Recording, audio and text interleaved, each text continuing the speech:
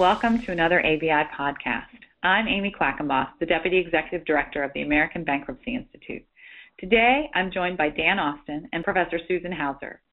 Professor Hauser teaches civil procedure, bankruptcy, and business associations and has been a member of the faculty at North Carolina Central University School of Law since August 2005.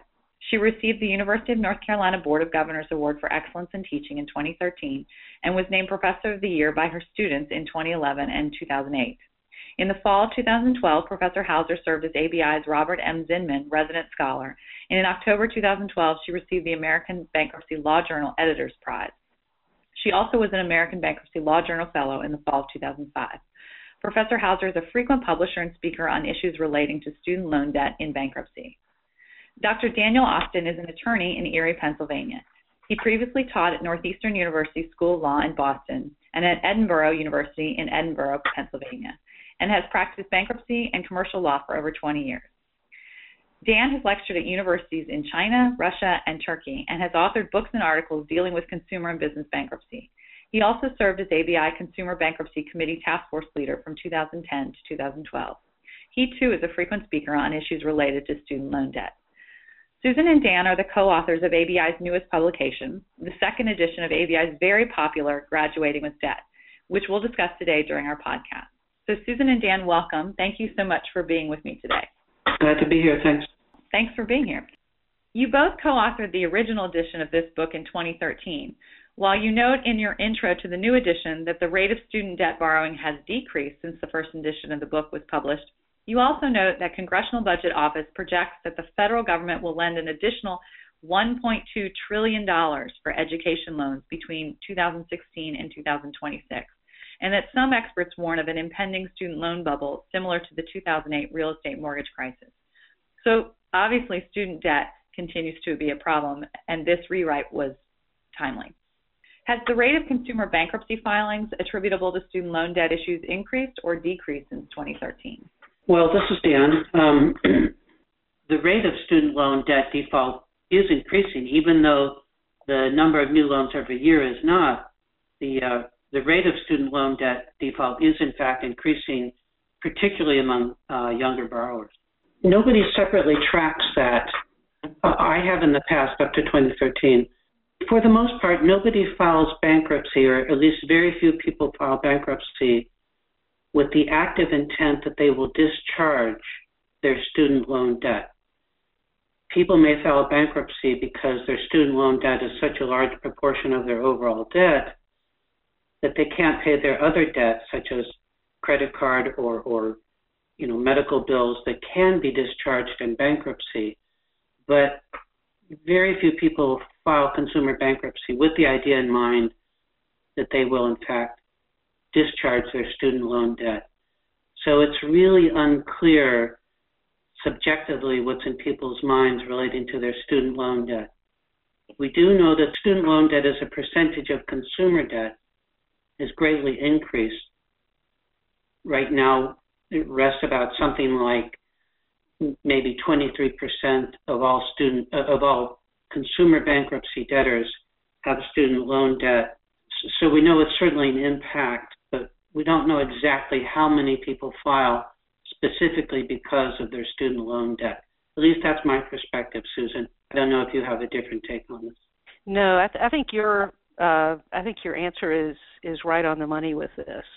I think the short way to put it is there's no way to tell, but the odds are that there is some increase simply because bankruptcy filings are going down, student loan debt is going up, and I think we're seeing this in the case law too. So one of the things that I think we have in the new edition is much more coverage of case law because of the volume of cases or decisions between 2013 and 2016.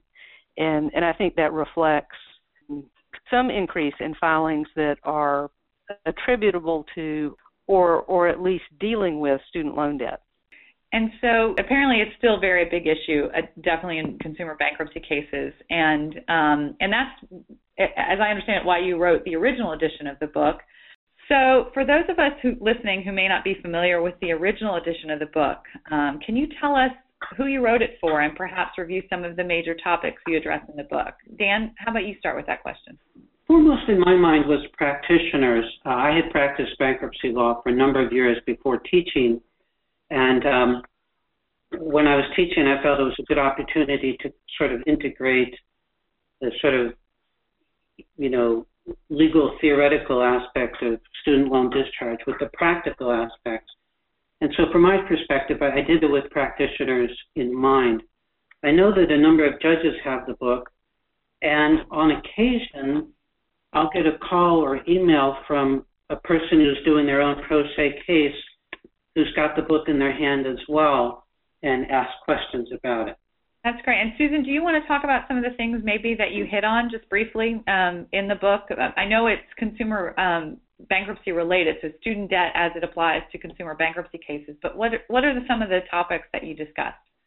I think one of the most obvious topic, of course, is adversary proceedings under Section 523A8. But some of the stronger parts of the book, actually, or that were more surprising as we began writing it, were areas that didn't necessarily deal with adversary proceedings, but dealt with other areas of case law. And that's continued to develop since 2013. So Chapter 2 of the book focuses on the obligations that fall within Section 523A8. And the point of this chapter ultimately is that if an obligation is not covered by the terms of the statute, then it's a dischargeable debt. And there's a lot of new case law out here. So it looks like debtors, attorneys, and judges are kind of exploring the boundaries of the statute. Some really, really interesting new case law here dealing with whether the particular debt is a loan.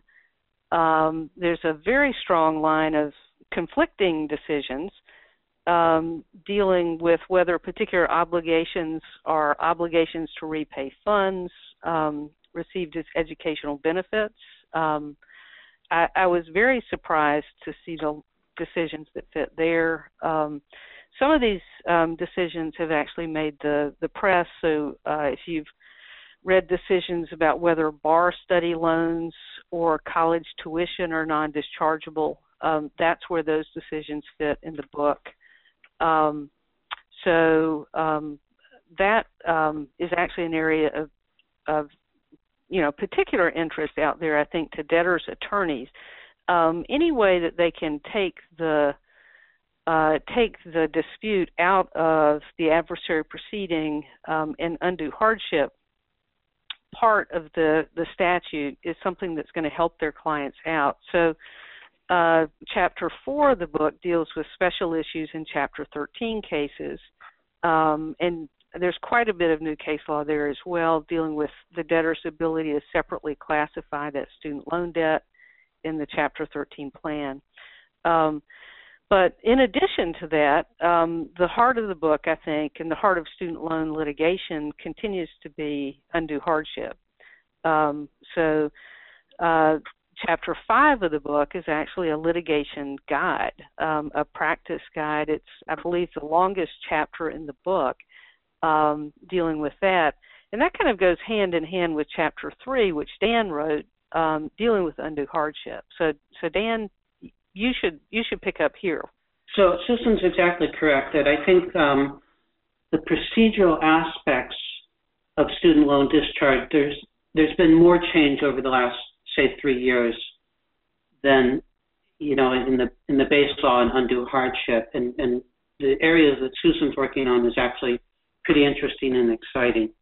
As she points out, though, that the heart of it is 523A8, the section that exempts student loan debt from discharge except for undue hardship, and then the case law that applies 523A8, primarily Bruner, the Bruner test, and then in the Eighth and First Circuit, the totality of the circumstances test.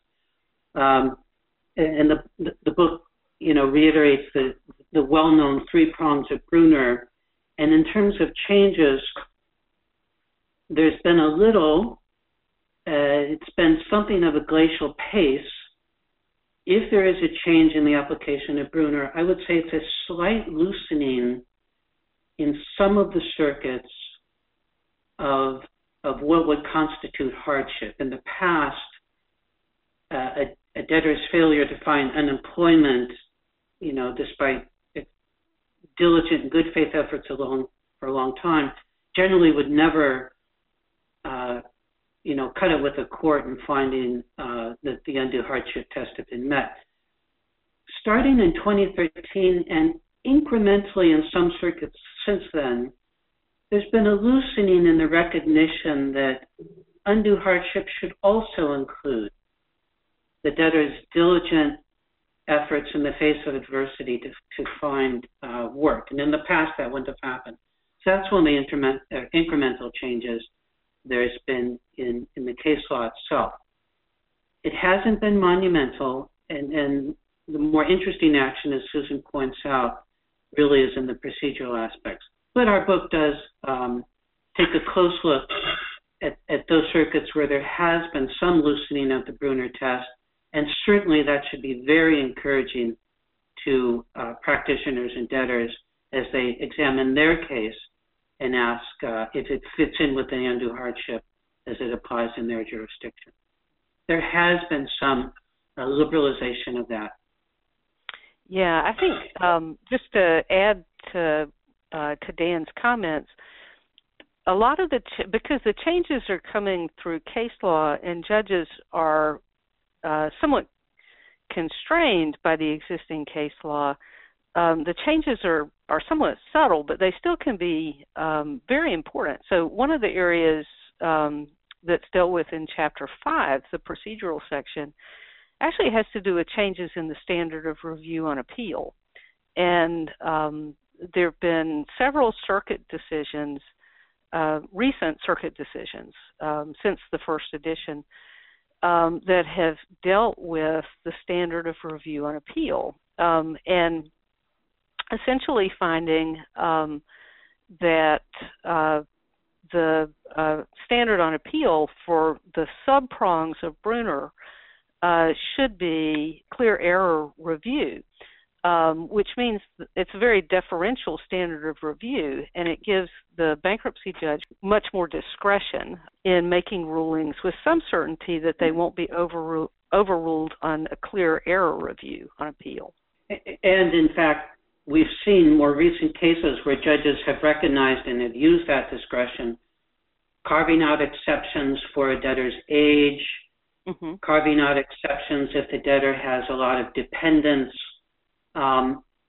discretion that I think we wouldn't have seen in the past, and that's certainly been a recent development as well. Yeah.